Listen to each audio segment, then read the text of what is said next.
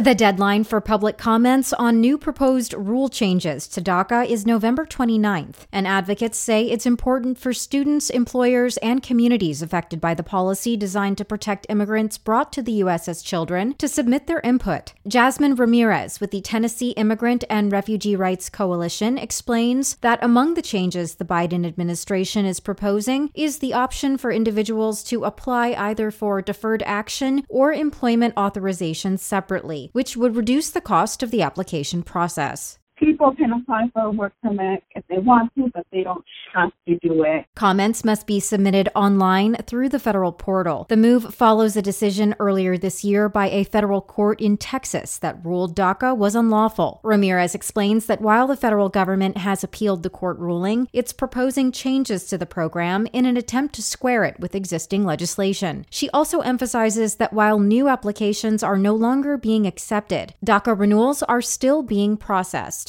The new rule would clarify that deferred action granted under DACA would make a person, quote, lawfully present, but would not authorize them to stay in the U.S. indefinitely. Ramirez adds that while advocacy groups welcome the proposed changes, she believes they are only a stopgap solution. The only way that we are going to get a permanent solution without the fear or the constant battling back and forth in the court that the program will end will be through a pathway to citizenship. Over the past decade, more than 835,000 individuals who arrived in the U.S. as children have been granted DACA status. A 2020 poll found more than 70% of Americans support giving DACA recipients a pathway to citizenship. This is Nadia Ramlagan for Tennessee News Service. Find our 8 trust indicators to support transparency and accuracy at publicnewsservice.org.